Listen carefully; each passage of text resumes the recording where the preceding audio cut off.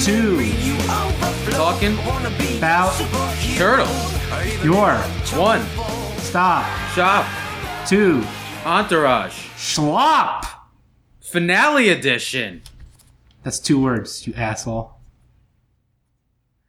Well, me and Eric had previously agreed before. We're lifting down the Iron Curtain right now, the Iron Comedy Curtain. And we had previously agreed to introduce episodes because we've been having a little bit of disagreement on who's introducing the episodes. Mm-hmm. So I thought it'd be a good idea, make a compromise. I say a word and he says a word. And I don't know. I guess Eric thought it'd be funny to fuck that up and screw up the introduction by saying 2 words instead of just 1. Well, okay. This is the question. You're not introduced, Claude. All right. Well, I think that serves as an introduction. We'll introduce you. No. We'll introduce you when we get to it. Okay. Alex does not know who you are. Eric, do you have a response to these accusations? I just got to take what's mine's. I'm just going to take what's mine's. All right, acceptable. Welcome back to the show, Claude. Thank you.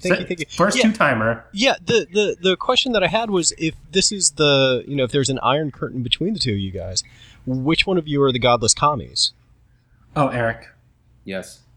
He has a whole manifesto and everything. Yeah. Oh, okay. Gotcha. The means of production should go to the worker, and that's all I'm. And I'm a strict capitalist, so it's good comedy fuel. Okay, so I guess I'm Great Britain in the middle of this. I'm just some lonely old guy in a trench coat, drinking the regular my life Margaret away. Thatcher over there. Huh? With You're a regular Margaret Thatcher. Yeah, I was thinking of the Iron Lady. Tinker Tailor Soldier Spy. No. I got You're an Margaret affinity for Thatcher. hats. It's this thing. Yeah, thanks for having me back. It's a risky move. I know I'm a controversial guest. Yes, we had a lot of complaints about you. Yeah, lot of mail, lot of hate mail. Yeah, I was frankly surprised by the vitriol of some of that, but they had a lot of comments, and not all of them were nice. They were mostly just saying, "Who the fuck is this guy?" Yeah, exactly. But you put something out there, and you take what you can get. It's there were some positive comments. Well, people will really like that you love the show. Yeah, and there, not everything was about my body odor, so I'll take what I can. I mean, the accusations of child molestation, I will give them, but I thought that the call for jihad was a bit much. Yeah, there was credence to the first theory, but the second one too far. Yeah.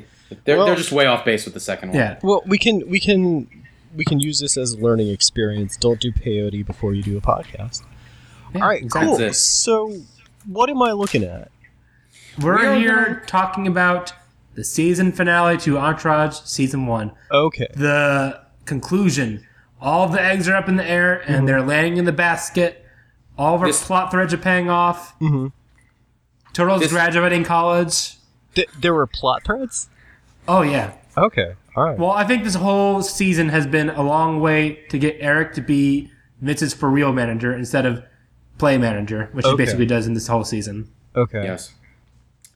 The title of the episode is New York. Yeah, I noticed that. It's not just a place, but state of mind. And you could also say it's kind of a character in this episode. Is it? Yeah. Okay. Because, they're going to talk about New York. Like, I'd love to go to New York. It's beautiful. But it didn't... It's Queens. It also kind of didn't... All right.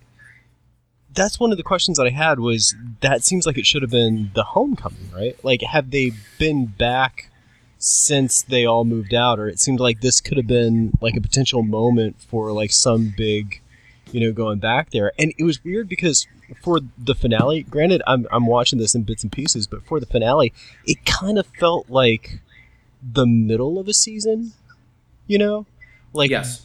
This felt like the culmination of the first half of an arc, and then we get to see Beat Sam Rockwell, trying to do something. What is his name again?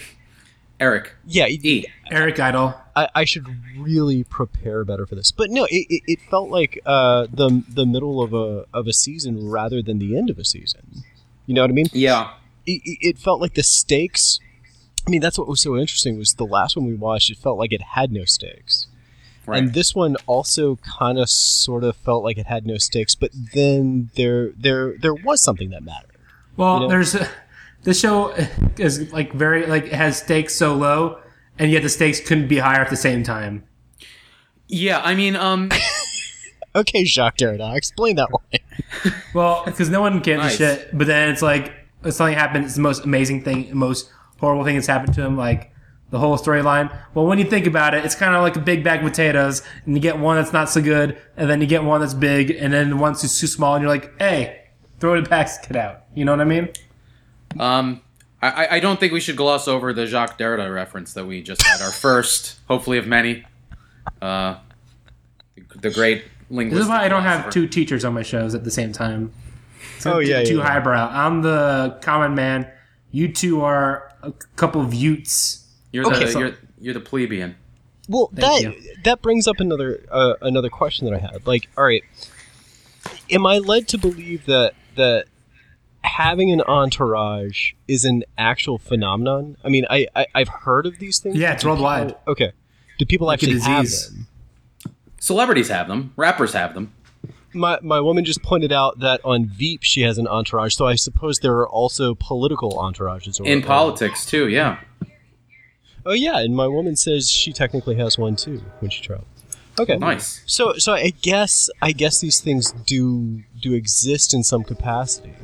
Yes. Okay, so Should we What? describe the framework of this episode first before we get yeah. I'm sorry, I'm getting Yeah, you want to get into nitty gritty. We gotta Yeah. put it the big picture so we Let's can frame it first. shit on it. okay. So I'm not what's shitting on it, happening? I'm just curious. Listen, Claude, we know you hate the show. Don't act so coy. You know you put up a nice front, but we could see the darkness between those eyes, those pearly blue eyes. So But the show's whole episode is basically he wants to be a real manager because he just spends this whole episode getting shit on. Rightfully so, some might say, like me. But it ends up with him going between a choice of being a manager for Vince or not, and he picks the manager. or being his friend. Well, that comes. I feel like that's kind of integrated a bit later. The whole the broader framework, and I guess the thing that gives the episode a little bit of urgency is that they're all supposed to fly back to New York, and I feel like the first half of the episode is spent talking about this party, this going away party that Turtle's entrusted to take to take control of, and I guess that's the initial framework or the initial urgency of the episode. And then, we pivot into Eric having this realization that he doesn't want to be Vince's guy anymore. He wants to be the manager. And that kind of leads to some conflict and some tension. So you would put the party story as the primary story? I feel like that's introduced. I don't believe it's the primary No, story. that's in terms definitely of the importance. BC storyline of this episode. It's Yeah. the BC storyline, but from a screenwriting standpoint, if your A storyline is Eric wanting to be considered a real manager, you should introduce that within the first 3 minutes of your script, and not say, "Hey, it's Act 2. Let's finally decide." Well, to I get feel around like this." it's not setting it up because it feels like it's been a thread for so long, and they feel like they're concluding it here. Has it been a thread? It has where Okay. he's no, shut up. It has been. It's basically it been was shoehorned into this episode. no. Well, yes, it was not naturally fit in, Right. but it has been going on. Where he's been complaining about Vince, trying to get him to do what he wants, and Vince goes against him at all turns, basically. Okay. And it feels like he's not taking his advice. All right. It wasn't earned. I mean, I don't think it's fair to say that the show earned any of this. No. I think that there's definite potential in what this finale tries to do, and it kind of does put some things into focus, and it does put a bunch of conflicts regarding E and his station in life and in Vince's life into the foreground. But I feel like the overall season would have been better suited if we had a little more of this breadcrumbed through the season regarding E's discontent, and we just don't. It's just kind of thrown into the spotlight of this episode, kind of awkwardly, I kind of think forced. there is a case for it being laid out early on. It just doesn't work well in this episode because it just comes out too early on, really. It should have been more spread, or at least have more episodes gearing up for it. Right. The problem is your last episode is basically about Vince being afraid to get blown from a guy. Right. And if that's, you really should have that set up in the main conflict. That's what I mean. If this is going to be your big finale story arc, and if it is indeed your A story, I feel like it would have just been smarter writing to lead into that a little bit more throughout the season preceding this. And if not that, at least have your first 5 minutes of your episode, dedicated to that somewhat. Whereas, no, I don't think the party is the A story by any means, but I feel like that's what the first quarter of this episode spends its time on is this party that Turtle's entrusted with organizing. So we've got a little bit of a conflict here between opinions. You're not quite sure whether or not they foregrounded what's his face being the manager, Sam Rockwell. Yeah, Yes. Sam Rockwell. Enough throughout the first season. Y'all were saying Correct. last time I was here that it wasn't that episodic a show. I mean, is that sort of a problem with this finale? This season is probably the least the show is serialized. Okay. Yeah, that's about right. Okay. There's long running threads for most of the seasons. Okay. Well, all right. This is going to sound like a stupid question, but it's just because I've only watched 2 episodes of this. So the whole issue is whether this guy is going to be a friend or the manager. But then, Yes. what is Jeremy Piven? He's the agent. Agent. Okay, so what's... y'all are difference? industry guys. And I'm Agent's just like a lowly the educated. agent gets some like movie deals, and then manager is like 24/7 guy. Okay. All right. So that's... See, I kind of thought that PCU did all that stuff. But you're telling me they split it up between Beat Sam Rockwell and formerly Baldy. Yeah, Okay. Yeah. yeah. Baldy is handling the movie deal business. Okay. So one of them is one kind of representation, and the other is kind of like hands-on day-to-day Yeah, stuff. Yes. the hands-on Okay. operation. Minding the store. Okay. And so he just wants validity for doing all that. Yeah, he wants Yes. to be like treated like a human being instead of like a gopher. Mm-hmm. He wants to be treated like more of a person than a turtle. You know what I mean? Okay. Or sure. Pizza Boy. So what is Turtle's role in all of this and in the episode? Well, Because should we you get were into what's Turtle up to in this episode? Because this is an episode we received climactic turtle jerking off sequence.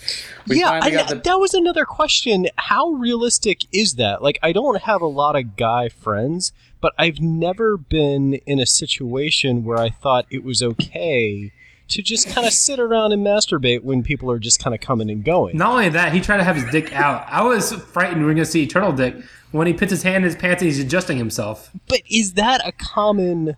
No. Okay. Never. All right. Especially in the living room. You lock the fucking door. You hope no one's home.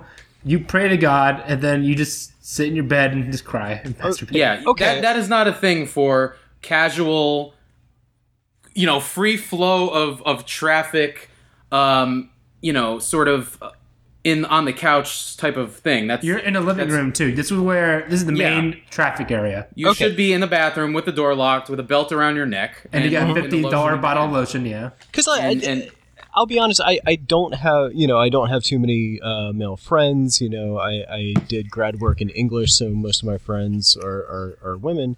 I have a couple of male friends, but Loser. I've never considered that would be appropriate behavior. Well, maybe you and get more friends then, loser. What's up?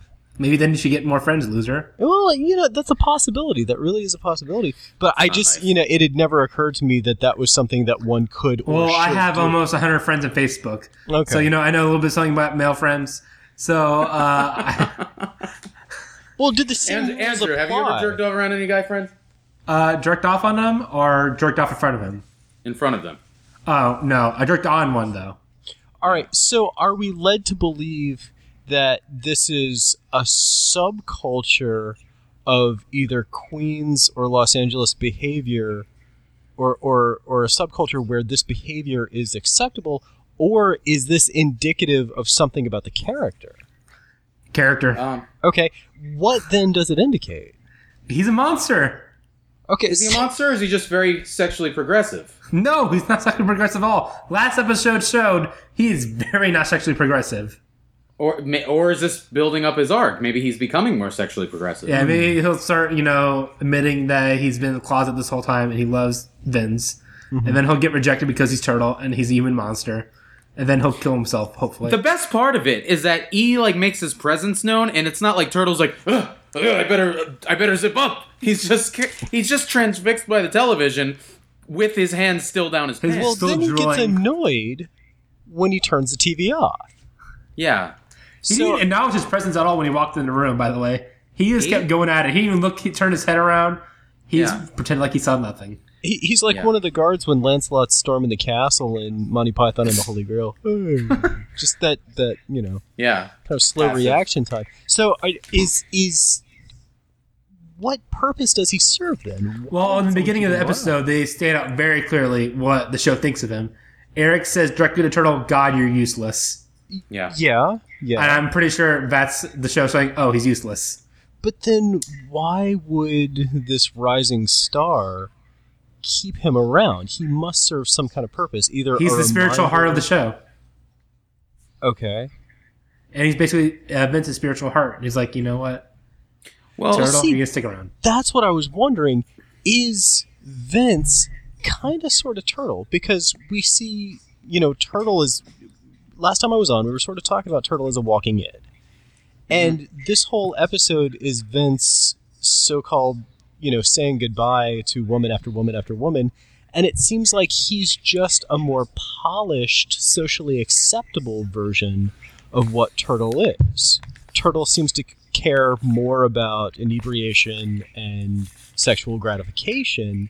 And every time we see Vince, he's got the bag of weed or he's hooking up with another woman, right? Yes. So is he the kind of mirror Vince in some way? The dark mirror version of Vince? Mm-hmm. Maybe. That would make sense to me. There's an argument that if Turtle had better looks and talents, then he might be able to indulge in the things that Vince routinely indulges in without judgment, without being chastised, without being treated like a monster, without being perceived as a monster. So there's, I think there's that argument. I mean, there's a whole deleted scene where he goes ran out of the Queens by a mob carrying pitchforks. Yeah, wait, really? Because he was jerking off in churches. That'll do it. Yeah, I work in Queens, and that'll do it. Yeah.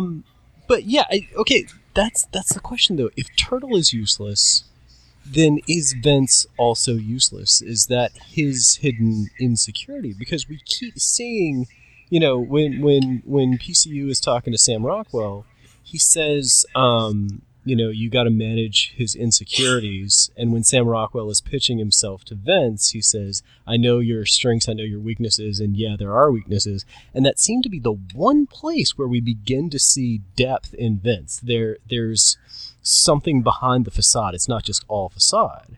Yeah, it was nice to see something actually come out of him rather than just feign ignorance or indifference.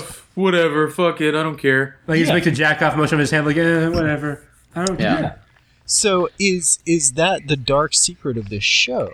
That really there is no differentiation between Turtle and Vince, except that one partakes of his id in more socially acceptable ways, or at least looks better doing it, and the other does not. Well, I think Vince at least is a little bit more progressive than Turtle, because in the last episode, Turtle goes on a full 1 minute homophobic rant. Mm-hmm. While Vince is very open-minded about this, like, hey, I'm an actor, this is what I do. I shouldn't take too much of a big deal about this. Mm-hmm. And he agrees to do the scene in the end. Mm-hmm. Yeah. Even though the scene's not in the movie, it was a joke. Mm-hmm. It was see where his trust a gay scene to contextualize it. Okay. It's where Vince is getting blown by a guy. Mm-hmm. Yeah. And Turtle's like, fuck that, you ain't no queer. Mm-hmm. Yeah. For a full-on minute. Yeah, wait. It always strikes me that Turtle sounds very Boston. Like, is he from Queens by way of Boston? Is that something that's no? He's Queens. He's a Queens part boy. Of his backstory, or okay. He might have been a leftover from New Jersey, though. Oh, all right. So there's a complicated history for this character that we just don't know. Well, I think he's been run out of like every of the states in the continental U.S. probably, Mm-hmm. and he's ended up in New York last. Okay. And then he was driven back to where he came from, California. Well, his character is actually based on that guy in Yonkers, who I don't know if you guys read about this, but there was I think Vice did a thing on it. There was this guy who was ran out of Yonkers because there was a rash of instances where this guy went to these churches and jerked off in churches Oh yeah, what was his nickname? during church. What's that? They had a nickname for him on the news. Yeah, Willie Wax. Mm-hmm. Mm-hmm. And that's apparently turned. Well, I heard the Holy Wanker. You heard? Well, either of those I think is acceptable. I guess it's just the different local news, you know. Yeah, one probably showed up in the New York Times. The other What one was yours, Claude? Hmm? Because you live in a different state than we do.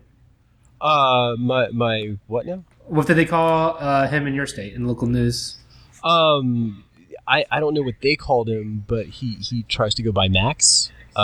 He's not that bad. You know. Oh, you know him? Yeah, we met. We were talking about flea markets last time. Oh, he's a big swap head? Yeah, he comes down to the flea market. Oh, Nice. Max from the forum. Now I know what you're talking about. Mhm. Eric, we know him. Do we? Yeah, we Met met this him on guy? the forum. Really? Yeah. Oh, the flea market Maybe. forum? Yeah. You go to flea market? Oh, Yeah, we discussed this last time you were here, Claude. yes. Right. Okay. I got it. Gotcha. I didn't know that you guys were on the flea market forums. I mean, that is some rich history, encyclopedic knowledge of socks. I'll It's tell like you. Lost. We're all interconnected, you know? Yeah, it's weird. It's really really weird. But I want to get into some good things about this episode. Okay. And what I do have written down Well, is could we get the rest thing out of the way first? Larry What? fucking David. Larry yeah, David yeah. cameo early on. Hilarious cameo. Great He cameo. lifts this scene up on his bare shoulders and carries it around. Yep. And just struts around with it, shakes his ass at the camera, and walks away with it. One Yep. could say Beautiful. one could say he's the Val Kilmer of this episode.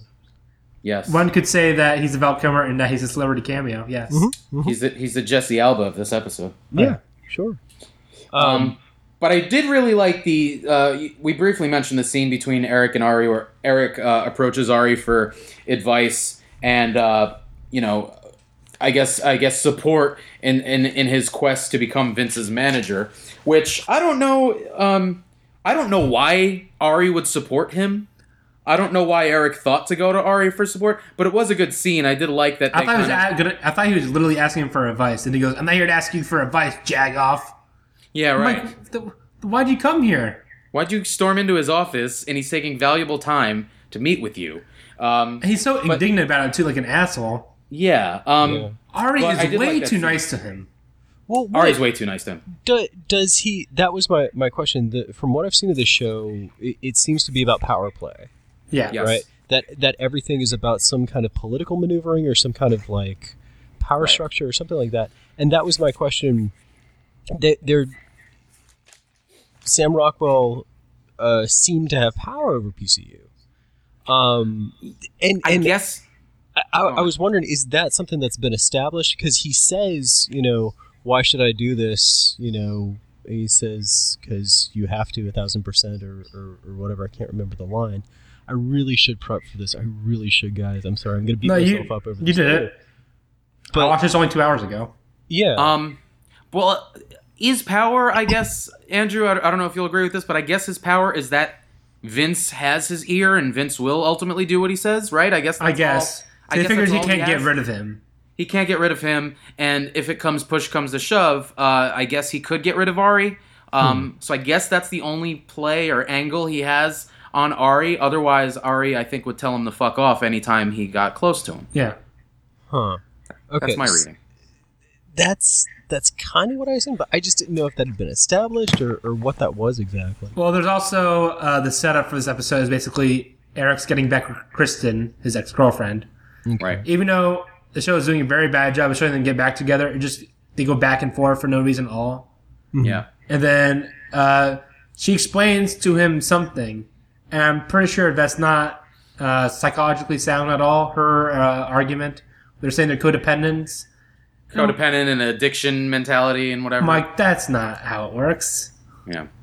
Yeah, that struck me as a false note, and I didn't know if they were trying to characterize her as some kind of like Idiot. pop psychology wannabe know-it-all or something like that. Like, was that... Yeah, she's a psych major, but she has all this pop psychology, superficial. It's sort of like crap. Britta from Community, except Played seriously. not taken seriously. Okay.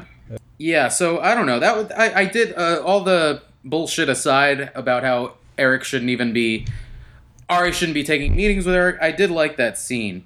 They, like I said, like it kind of started with the pilot. They do have a good kind of tension, chemistry with each other that I think kind of sustains itself and gives every scene that they have together sort of a something. But that's, I don't know. That was probably my favorite scene of the episode. Well, they seem like the two most dynamic members of the cast in some ways. Like, each of them has... A range of emotions. Well, Ari definitely is. Yeah, but each of them also has a desire that each wants to be met, and each is being thwarted in some way in that desire, and that creates a dynamic tension, Right. Like, that's the thing about that I was fascinated by with the last episode I saw with Vince. There was no dynamic tension because he had all the desires in the world, and he had all the desires in the world met. Like, Right, the worst yeah. thing that was happening to him was he wanted weed, he couldn't get weed, he found couldn't a way get it to use a immediately. woman couldn't get it immediately. He found a way Right. to use a woman to get weed, and Yes. then he has nothing to do. Yeah. And he has nothing to do in this episode, too, except say goodbye, and then he leaves. Yeah. There's Is that the running theme? Is that what he does? No. I'm very confused by this episode, because does anyone else think this episode is weirdly paced? Yeah, well, that kind of gets back with what I was saying earlier. You have potential for, a tight episode because this whole thing where E wants to be taken seriously as manager is kind of introduced a little too late, and then it gets kicked up a notch towards the end where there's that whole dinner scene where Eric wants to pitch Vince for real, and then Vince has Drama and Turtle show up, and Eric doesn't take too kindly to it. So that kind of kicks the conflict up a little more, where Eric's like, all right, fuck you guys then. And they're getting ready to leave for New York without him. So that kind of, again, all of this on its own. The dinner potentially- scene, that was excruciating. Vince is a fucking asshole. Oh yeah, he's insufferable. But it did bring something to the episode. Yeah. The It showed conflict how was escalating. shitty he really is. Yeah, and the conflict was escalating, and it culminated with them kind of going to party, but they skip the party and they go right to the airport. And all these things on their own would have been are decent enough. But like you said, if the pacing was a little tighter, if they introduced some of this East stuff a little earlier, I think it would have been a tighter episode than it was. And as it is, it's not a bad episode. This But is a loose asshole of an episode because it could have been better. it just feels like a slog watching it. And Entourage at its best is very tightly paced, and it moves you right along. You slogged through this one? Yeah, because it's like the first half of this episode is fucking boring.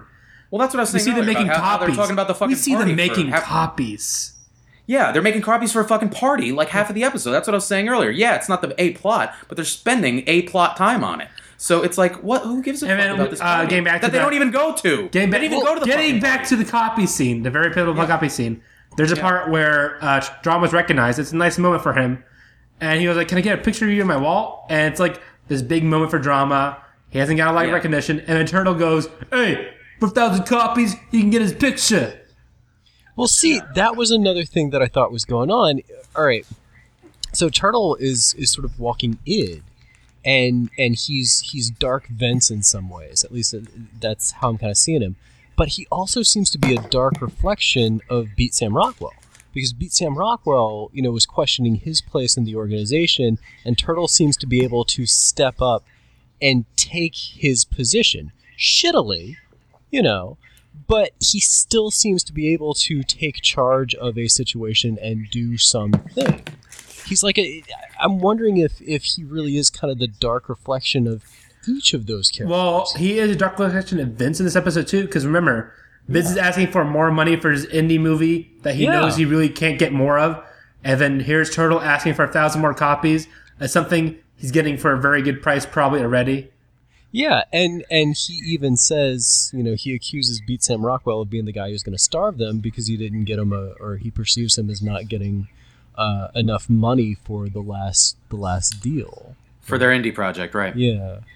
Imagine if you wrote Turtle out of this cast and how much nicer everyone would be to each other. Yeah, everyone would be having a great time. No one would have any conflict with each other. It would be a much more fun show. Well, see, I wonder, last time I was on, you gotta get a point here. Because what if Turtle was dead? What if Turtle had a whole episode where it's a Wonderful Life scenario and everyone was better off without him? Well, would everyone be better off without him, or is he a necessary part to draw the kind of negativity away from unnecessary evil?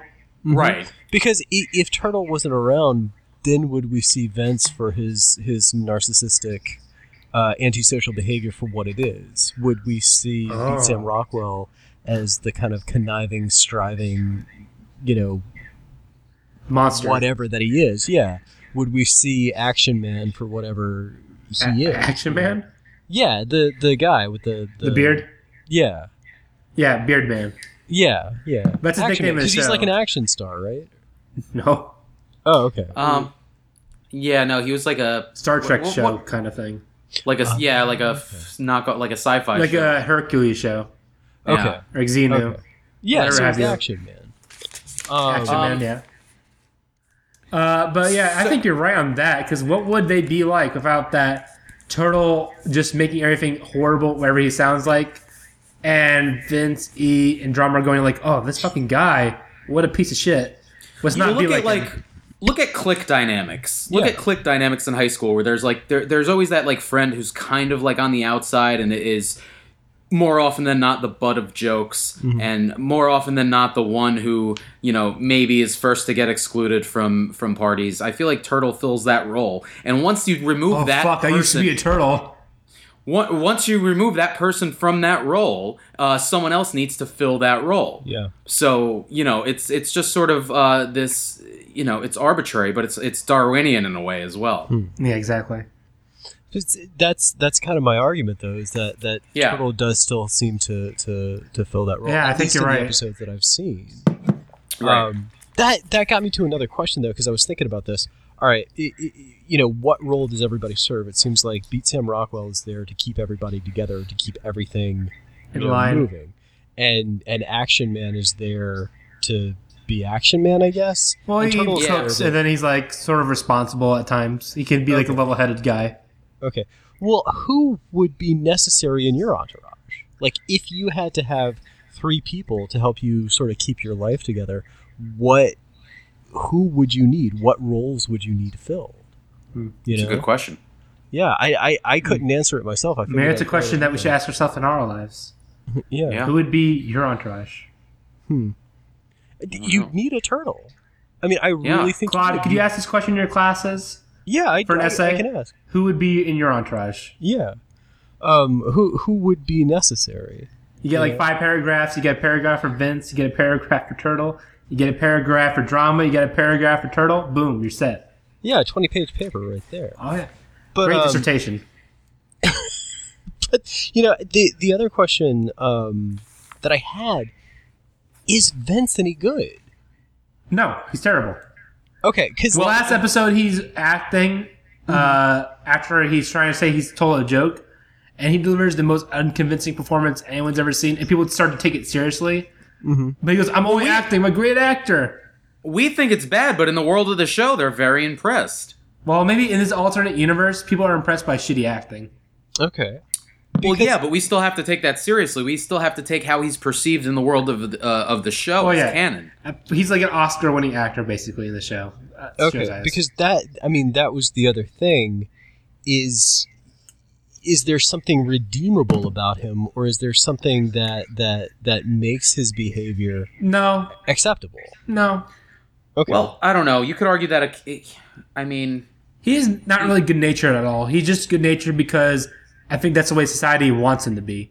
Okay. He never really seems like he wants to be good. It seems like he's doing this because society deems him to be good. You think if the social contract were pulled away, Vince would... Oh, yeah, he'd be a monster. He'd be a dictator. See, that's what I'm saying. He's Turtle. Yeah, we're all turtles when we look at it. Yeah. If we take away all social contracts and we let ourselves run amok in an anarchist type society, I'm pretty sure we would all devolve to turtle-like creatures and just do what we feel like, whatever feels good, and it'd be like a Road Warrior situation. Possibly. Well, there was one good joke I thought from Shauna I thought was very funny, where she goes, "Bon voyage." It sounds like you're sending a rich gay couple out to sea. yeah, that was all right. It's not I funny. barely remember it. I wrote it down because I laughed. It's probably the hardest I laughed in the episode. Were there any good insults? No. This episode? Oh, Nothing, right? Pizza Boy's here.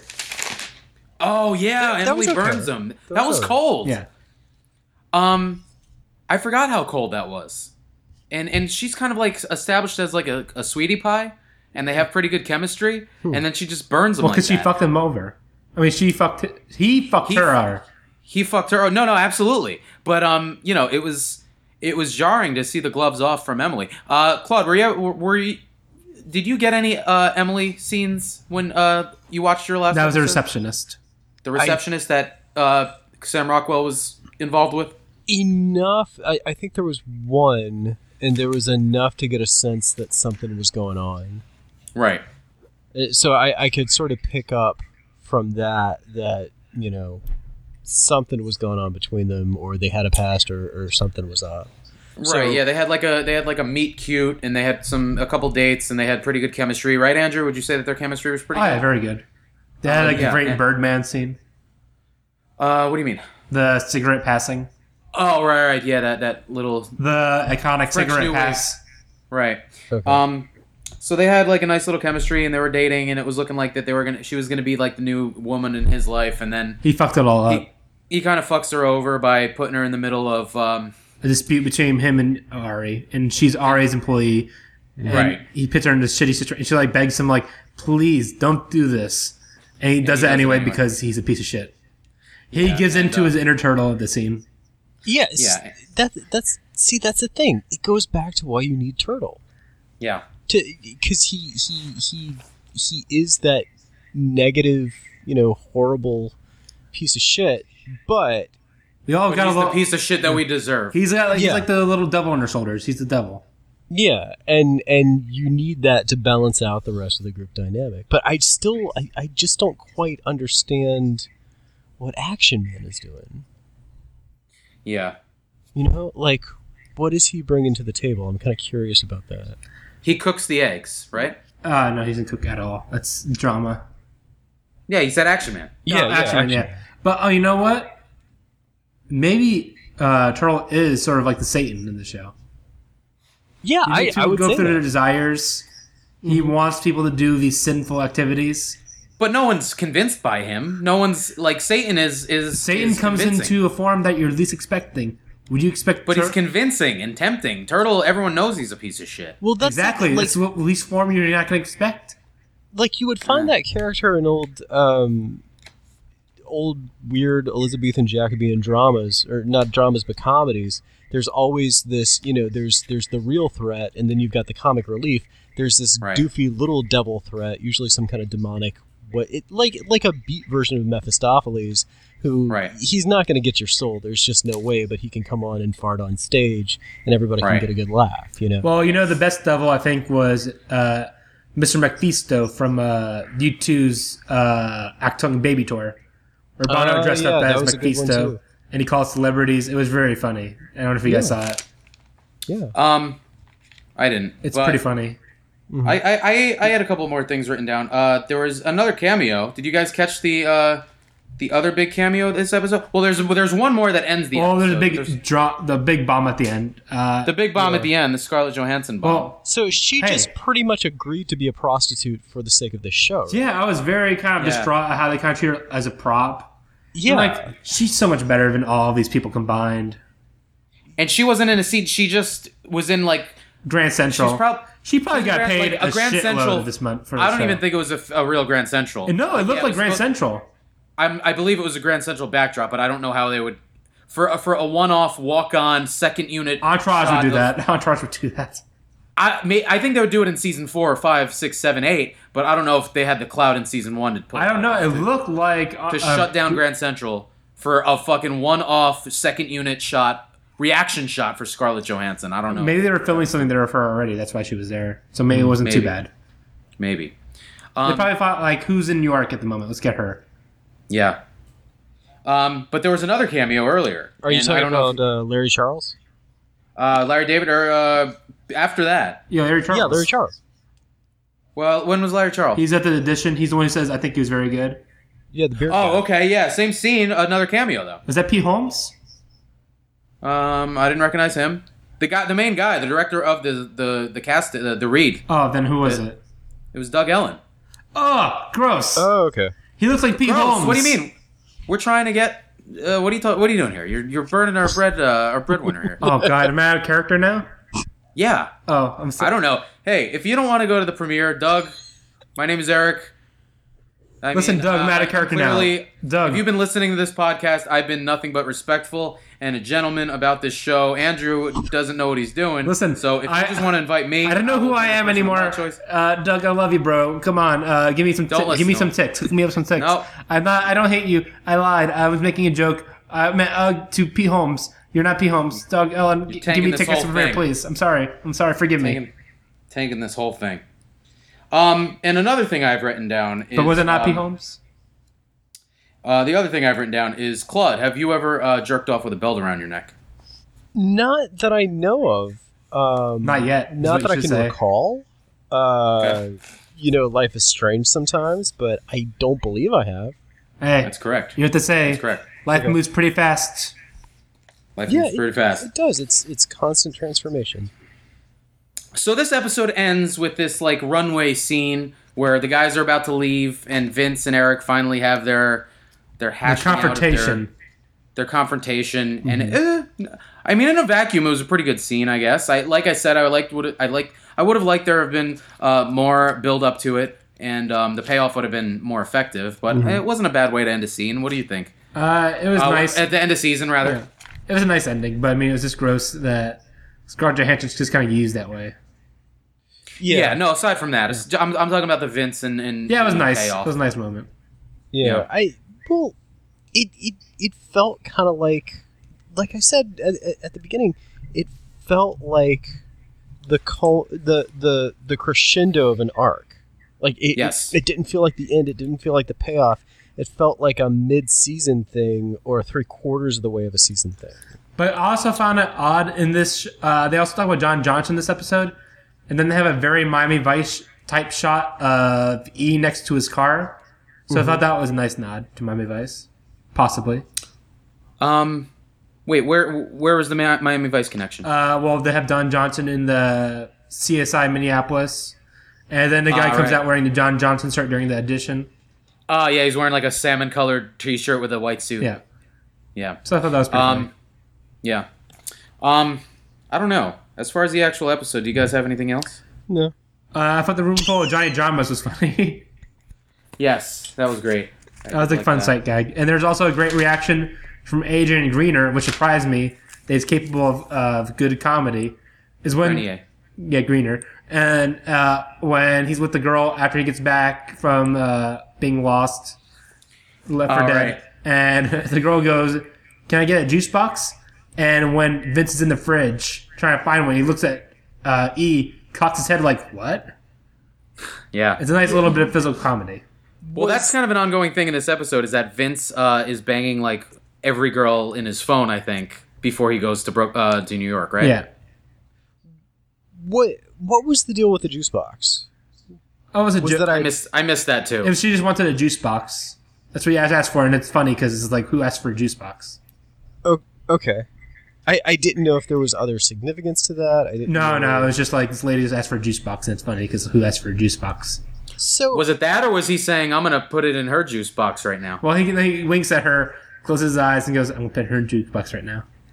Yeah. So the key to watching this show is not to look for significance. Is that what you're saying? No, there's no significance in the show at all. So don't look for depth. No. Don't look for any kind of self-awareness or Nope. Okay. It's just very high gloss entertainment. Because, all right, this is the other thing. While we're talking about Larry Charles and while Larry David is there, the thing the two of them both have in common is that they worked on Seinfeld. Like, Larry Charles was one of the big Seinfeld writers. And Borat, he directed. Larry Yeah. Charles. Right. Masked and Anonymous as well. And Bruno. If you're a Dylan fan. And, that, Seinfeld always had the thing going about, it's a show about nothing. No hugging But- policy. Yeah, but for a show about nothing, it still managed to have this kind of weird... Well, bizarre Seinfeld depth, had too. a very dynamic plot, and they Yeah. always make sure all their plots combine at the end in some weird way that you're not expecting. Entourage is very lazy when it comes to connecting anything together. And it really does seem literally like a show about nothing. It is. But it's not even just nothing is the format, but nothing is the content as well. Oh, yeah. It's like it's operating on a double prong, right? It's not just that we're going to sculpture, scenes around minutia, and pretend that these have meaning, even though these don't have meaning, because that's how you create meaning out of minutia. But it's just so slack that it can't even conjure that construction. I don't think I'm articulating this well. Now you are. But do you get it's kind of like, all right, if Turtle is the dark Mirror. double of each of these characters, then Entourage is the dark double of Seinfeld. Yeah. Well, Seinfeld is also at a strict 22 minutes per episode. It does not go over. It does not go under. Entourage picks and chooses when it goes over, when it goes under, anything. There's no time limit. Like, this is the longest episode of the season, I think. What was it, 28 minutes? It was like 28 minutes, and it feels like that 20 minutes passing you by every second. Seinfeld I didn't mind it. I thought this episode It was was a lot just better than so the last one. badly paced that I just got bored. Yeah. And it's short, but still just really badly paced. What would you Forward- guys give this episode out of 7? I don't know. What's our measurement? 7 turtle visible dicks. Seven guys who jerk off in a church. Okay. How many would you give it? 3.5. Claude. 3.5. How about you, Claude? Yeah, I would get it was better than the last one I saw. Yes. But it still left me wanting something. But this is what I'm saying. I might not be looking at it in the right way. You know? Okay. So you get. Yeah, I would say 3.5 as well. I might be looking at it for something that it will not or cannot provide. Yeah, it's very vehement in not doing that. Okay. Fair enough. Why do you hate quality, though, Claude? Hmm? Why do you hate quality?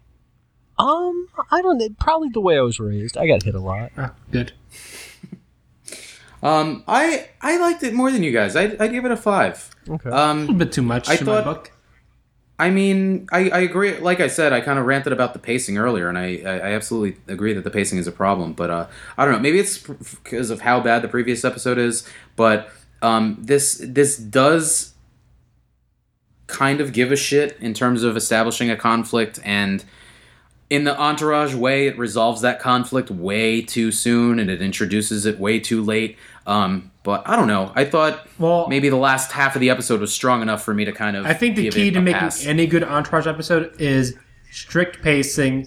Don't fuck around. You got to go fast. You can't think about too much. You got to go right to the end. So it Just like solved the when I was conflict. jerking off in that closet. So it solved the conflict before it even introduced the conflict. That's what Entourage's main thing is about. Okay. That's fast, no bullshit. That's Turtle's approach to jerking off. Okay. Well, if you're in a church, I can understand. Well, when he jerks off, he goes into his brain, and you see his inner thoughts, and then he has a brain blast, and he comes. Yeah, we talked about that last time I was on. Yeah, his brain blast. No, his inner thoughts. Yes. Well, speaking of the last time you were on, Well, we have more of it, also Turtles had- inner thoughts, don't we?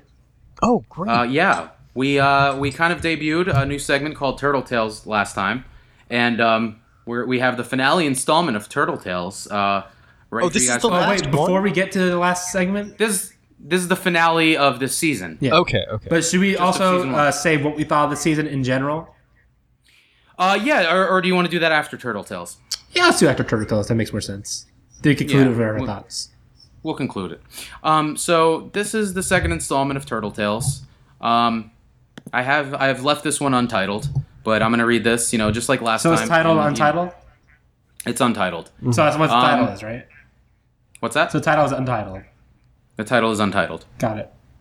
Okay. It's called Untitled. All right. I'm gonna go ahead. Mm-hmm. The gym smells of well-masked sweat. I watch the desperate dance of blue and yellow welded iron against steel gray or rubber black weight plates pushed and pulled along by toned, sinewy flesh. Back east, there was no shortage of genetically modified restraining orders in training, with their false tans and glossy lips and newborn smooth skin. In New York, they're forced to interact with common folks, pasty flesh, double-digit body fat and all, at work, school, or home. Aspects of their personalities are still intact, though. Gym culture back home, regardless of what reality TV would have us believe, is an abnormality surrounded by milquetoast normalcy. In Los Angeles, the normalcy is the unceasing awareness of one's own looks. This came as no surprise to me. We have this industry built purely around the physical, where the dreams, of course, but also merely the ability to live for millions, hinges purely on their ability to be visually palatable to strangers. What was surprising to me was how this permeated the entire culture here, regardless if one ever had Hollywood aspirations or not. Through sheer proximity to the beautiful people, everyone else, lawyers, housewives, Walgreens clerks, construction workers, kindergarten teachers, and even Chinese people, has been swept up in its maelstrom of preening and judging. Because it doesn't matter, Horn, if you're 18 or 50, an aspiring actress or dog worker, we're all in competition against one another to beat loneliness. And until the culture advances to consider things beyond the physical, we're all on opposite teams, and this is the only game in town. And unlike New York, the seasons will not level the playing field, and there is no winter to save you. Hey, Turtle, why don't you get changed and bang out some military press with me, Drama says. I'm good, I say. He's wearing his sleeveless and basketball shorts. I'm still in my jeans and polo. It's not that I don't think I can use the exercise. If I was a 6 in Queens on a good day, then I was a 4 in Manhattan. I'm barely a 2 out here. I find myself resisting working out, a little out of shame. It's difficult for me to acknowledge to Drama or anyone that I need help, that they were right, that the fat jokes maybe did have some truth to them. But mostly, I worry about the long road ahead of me if I actually do commit myself. When I commit myself. Drama dips into the cardio room for a cool down. I take a seat at the juice bar to wait for him. A ripped guy with blonde feathered hair comes over to take my order. PBJ smoothie, I say. I'm sorry, man. We just ran out of peanut butter. No worries, it's all good. He nods his head and runs off to help someone else. I wonder what he'd look like with his belly cut open.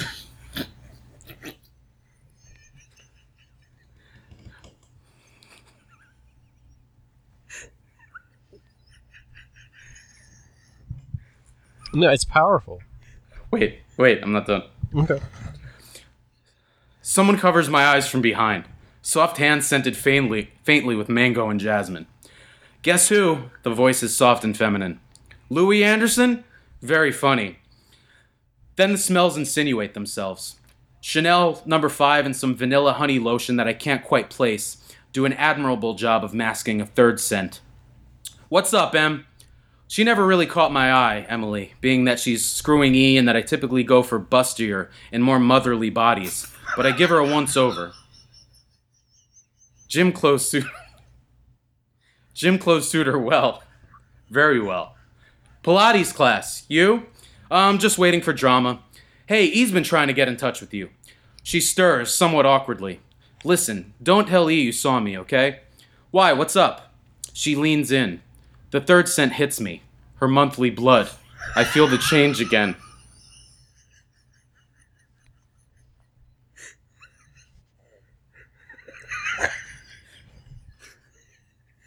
E and I just aren't going to work out. I wanted to tell him in person. Would you just keep that between us until I do? What are you going to do for me, I say. What do you want? She stares at me, unflinching. Her big brown eyes seem ready and unwavering, and accepting for whatever I say next. Hey, Em. Drama shows up. "Hey, Johnny. Good to see you guys." She walks off. It is only then that the full context of what I am dealing with becomes apparent. Drama shouts after her, "Hey, call Lee back, huh?" If she heard that, she gives no indication. She continues to walk away. "What was that all about?" Drama says. I continue to look at what I've been looking at since she walked away. Her buttocks is as tight and as round as all LA girls' asses appear. Amen to yoga pants. Only Emily is wearing basic tights. No false form lining or butt-friendly cheating here. This is the real deal. Beats me, I say, hoping she doesn't hear the sigh or see the grin. I continue to stare at Emily's rear until she's out of view, and I allow myself to release until the change has completed. The end. That was good. I mean, again, very powerful stuff. Beautiful. Thank I you. cried. Yeah, I know. And I saw both of you choking up a little bit. Yeah. Well, the period stuff was probably the most moving. Mm-hmm. Or when Turtle's beginning to show, I don't know, murder tendencies, I would say. Well, yeah, there's that hostility that came out very, very quickly and very suddenly. And I was wondering where that was coming from because it didn't seem foregrounded in the rest of the text, but maybe that was the effect that you were going for, was there's this sudden flash of anger that we've never quite seen before. That's exactly right. Okay. This is kind of the beginning to a much bigger puzzle, so I'm still kind of laying the groundwork. Okay. I know this is the kind of first instance of it that I've shared with you guys, but this is just sort of the tip of the iceberg as far as we're concerned. Okay. So this is paving the way for further flashes of anger Maybe. later on, perhaps even a violent outburst. Yeah. Okay. Perhaps. Okay. Maybe when he's least expecting, he's going to react negatively to a member of the gang. Yeah. And who knows what could happen? Like what happens if he slashes up Vince Pretty's face? Yeah. Because he's already kind of a volatile, chaotic. He sees character. Vince's pretty face, and he's like, "Why can't I be beautiful like him?" And he slashes his face open before he realizes the dangers of what he just done. Yeah. And face slashing is another thing, trying to get underneath the visage, trying to find the true self underneath the self that you present to the world. Like maybe he cuts Vince's face off, like the Joker, and he puts it on his own face like a mask. Yes. I mean, that's a thing people do. Yeah. Yeah. Yeah. I thought it was interesting because there was so much emphasis on scent and on smell. And I was wondering what else you could do with that. It was unmasked sweat. What exactly do you mean by that? Can you clarify that a little bit more? Well, no, I said it was well masked sweat. Well masked sweat. Okay. So the idea is that there's this the gym is going through some sort of measure, either disinfectant or some sort of maybe aerated air freshener to sort of combat the BO smells. Which, okay. I don't know if you've ever been at a gym. You could kind of, I probably took a little shorthand from a pro's perspective of kind of sleeping on that, on conveying that. Yeah. But that's kind of the that's kind of what I was going for there. This this there that sweat is there, but it's somehow made at least somewhat floral or palatable by whatever they're trying to mask it with. Gotcha. Because I was wondering, would the character have a vocabulary for a description of that, or is this the limited way that he can think about scent? Because this, it seemed as if he was stretching for other kinds of scent, because that seems to be his greatest, sensory drive, at least in this section. Yeah, I mean, I don't know. It might just be an oversight by me. He does display, the ability to detect menstrual blood. Later on. So it's heightened in a way. He just may not have the ability to verbalize. Right. Well, that kind of gets. You brought up Derrida earlier, and he kind of, his whole thing, right, was, language.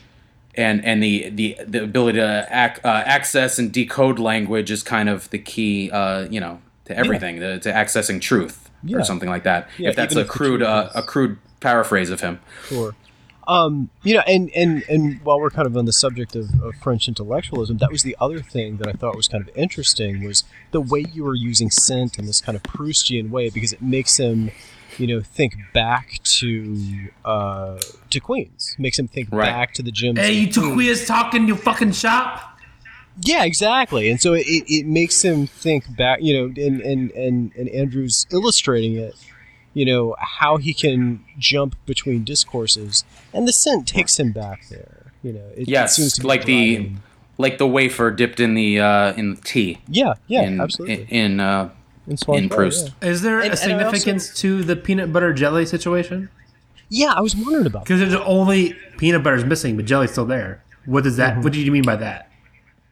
Well, it's just he just asked for a smoothie, a PBJ smoothie. Yeah, but what is the implication of that? Mm-hmm. I didn't put just that that he's a fan of maybe, I don't know, maybe peanut butter and jelly is something that he looks to from his childhood, and though he doesn't really partake in the physical aspect or the physical perks of the gym, he does want to partake in the treats. Well, maybe the peanut butter jam takes him smoothies. back to a simpler place. Yeah, Maybe. Yeah.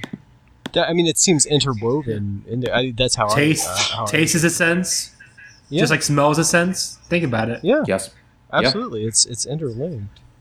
So that's the finale of that. Well, did you have any other questions on that? Well, no, I just thought it was interesting because you were talking about menstruation in the last one that at least I was here for, and again it comes up. He can smell the menstrual blood, and just the words you use, he does equate that with fluidity and transformation. There's this transformation that he sees taking place, and he's worried about her representing some kind of transformation. Is this tying into the Marvel Cinematic Universe at all? Is he getting? He's going through superpowers?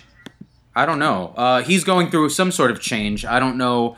I don't want to spoil. I don't want to say too much about what that change is. But Right. I will, tell you guys. I will point you guys. He feels the change begin when he smells her this menstrual blood, metamorphosis. and then this change is going on, and it continues as he's watching her walk. This is away. really Right. Kafka-esque. Right.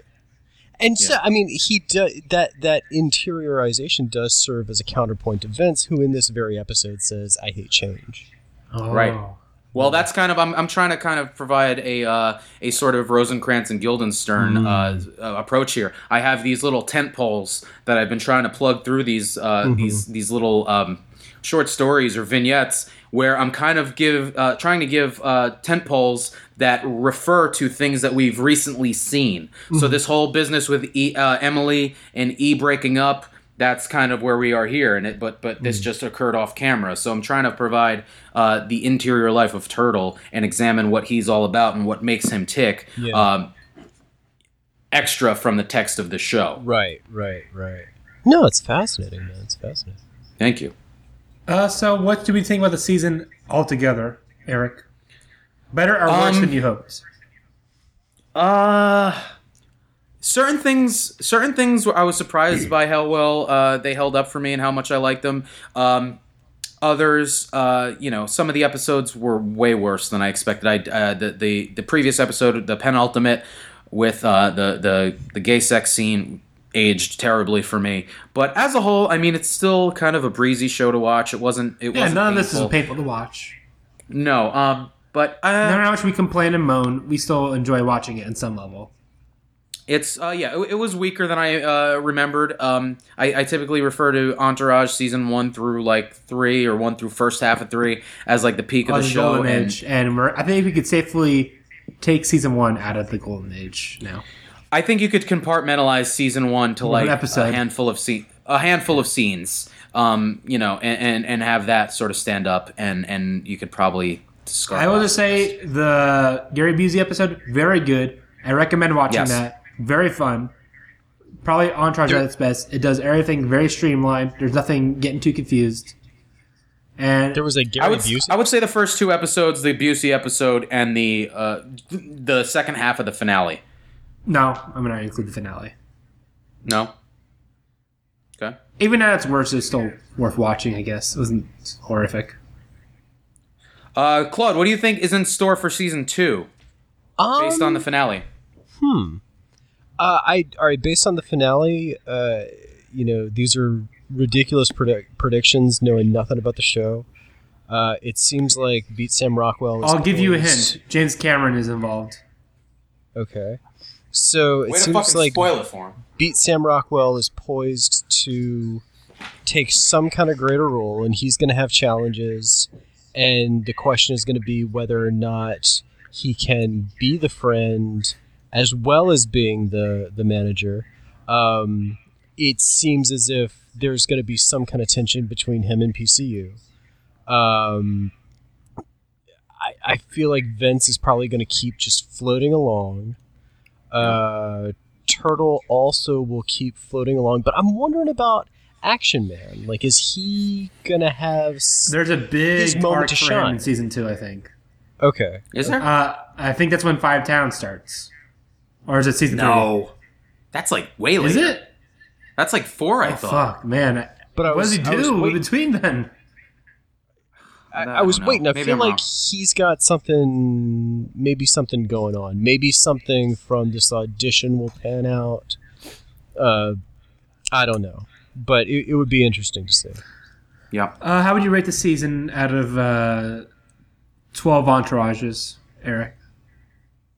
Out of 12, I would give it. I remember that's 4 multiple, so it's like 48. Right. I'd give it a 8. I give it maybe 7, maybe 6. Yeah, 7 or 8. It's weak, but it's not hard to watch. No. And we kind of, Claude mentioned earlier how it feels like this finale feels like the crescendo of an arc, like it should be in the middle of a season. I wonder if that's because of the short episode order. You know? I don't know. They had this planned out, This is only probably. an 8-episode season. What's They had that? this planned out. I don't know. Maybe. But it's only an 8-episode season, and then latter seasons are, 8, 12, and 13, right? And we should mention season 2 we're very excited for because Yes. that is probably both our favorite seasons, right? Yeah. And mine and Eric's. So we're hopefully anticipating it to be good. I remember the Sundance episode being very good. yes. So I'm hoping that's as good as I hope it is. I remember the Comic-Con episode being funny, except for one moment of grossness. So hopefully, everything comes up. Stop fucking spoiling it. I'm just telling the descriptions of the episodes. All right. Let's send it here, right? And you should look forward to our Jimmy Neutron review next week. Oh, Jesus Christ. And we do have a Kickstarter that's going to be launching any day now to coincide with the, like we've been saying, we do, the goal for this is ultimately to get the attention of Doug Ellen and Mark Wahlberg. But we're not freeloaders. We're not going to make them pay our way. So we're going to ask anyone listening to give us money and can I say one of the awards? Instead. One of the awards is where we act out a scene, you and I, it's reenacting a scene from Jimmy Neutron, the movie. Yeah, I'm not doing it. Oh, yeah, you have to. It's in the rules. No. It's one of the rewards. Nope. It's a scene where he's getting a hairdo changed. The pivotal hair change in the hair salon. You remember that from Jimmy Neutron? I haven't seen it. Oh, you're going to love it. Yeah. Clyde, are you going to watch Jimmy Neutron with us? I sure. Why not? I've never seen it. It's going to be fantastic. Oh, okay. It's on Netflix anytime you guys want to watch it. All right. Well, we'll put that together. All right. There we Well, that's it. Get out. Season 1 in a wrap. Huh. Hey, Vince did in the movie. He sure did. And they truly were an entourage.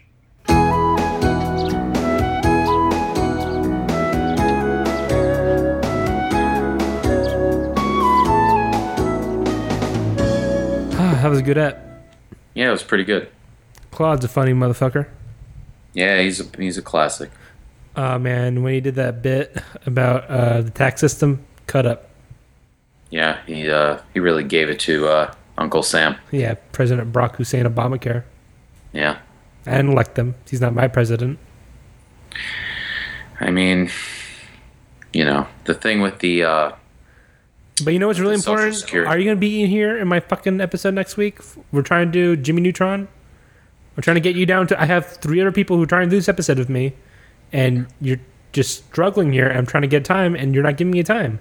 Well, well, great. You got 3. You got 3 other people, so that kind of gets me off the hook because I said from the beginning that I didn't want to do it. No, you should be doing it. Why? Because we're doing all the Entourage episodes together. It's our podcast. Right. People are going to be wondering people are going to be looking at this episode and go, oh, great. Andrew and Eric on this. Great team. Great comedy duo. One for the ages. Tim and Eric. Martin Scorsese. And, what's his name? Hatfield McCoy. And, you know, Entourage is the operative word, and this is Jimmy Neutron. I told you I'd watch every Entourage episode with you. I told you I was not. But this is part of the Entourage because we're doing it on the show. No, I said Entourage, yes. Baby Boy cartoons, no. It's not a Baby Boy cartoon. Whatever it is, I don't know anything about Jiminy Neutron, so I don't. Listen, 90s kids watch it; they know it. Well, then let the 90s kids. We'll talk about the fucking 90s podcast. kids are on Entourage watching it, and they grew up that, and then they're gonna grow up with Jimmy Boy Neutron, and they're like, I want to watch this, and then they do the podcast. They're like, oh, we should do this now. Well, here's the thing. Even if I wanted to, I really can't at this point because I've already made obligations. I told my girlfriend to expect breakfast in bed. You remember the recipes we discussed a couple episodes back? Oh, delicious. Yeah, well, I am planning on making some of those delicious recipes for breakfast for my girlfriend. So that kind of conflicts with recording time, and I will not be available for that reason. Well, we always record in the morning, but I don't think this will be affected because, I mean, you could talk on it while you're still making the recipes while we're doing the episode. So there's no reason why you shouldn't have a problem. Yeah, no, I mean, I have to focus on the breakfast, and otherwise, like I said, if I wanted to, I don't want to. I don't want to talk about Baby Boy cartoons. I don't want to talk about Jimmy Neutron, Baby Genius with you. Okay. You know, I get that you're trying to be funny here and trying to bust my balls. It's not funny. We're trying to do a partnership here, and you're kind of straining that a little bit. Just a little bit. I think you're straining it because I told you I didn't want to watch Baby Boy with you. I'm not. And you're pushing that on me. I agreed to Entourage. And that's what this was about. Let me speak, okay? Let me speak? Yeah. I'm not fucking training anything. I'm trying to talk to you calm, rational manner and go, you do this episode with me, please. Because I need you there. I'm going to be alone, and I'm going to be with these 4 people. I don't know who they are. And I'm going to talk about Jimmy Neutron, and I need to do it right, and you're going to fuck me over if you're not going to be there. Who told you to do that? Who told you to talk about Jimmy Neutron The Baby Boy? fans have been clamoring for it. Well, then that's their problem.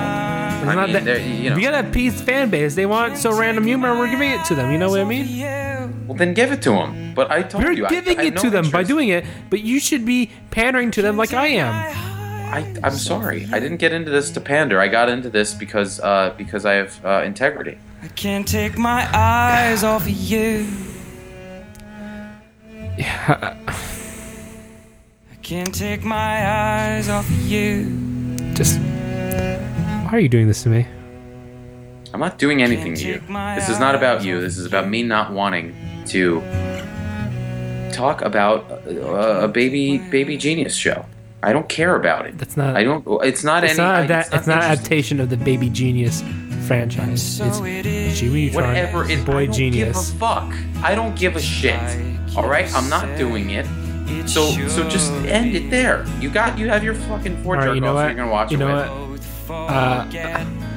know what's funny? I'm gonna keep calling you until you do that, okay? I don't give a fuck. You're not gonna call me. Like I said, I got your phone number right here. It's right here, 555-3482. And you know what? I don't care who the fuck hears me right now. You shouldn't call because I'm going to be up early cooking breakfast for my girlfriend. I don't care. I don't give a fuck. I'm calling you.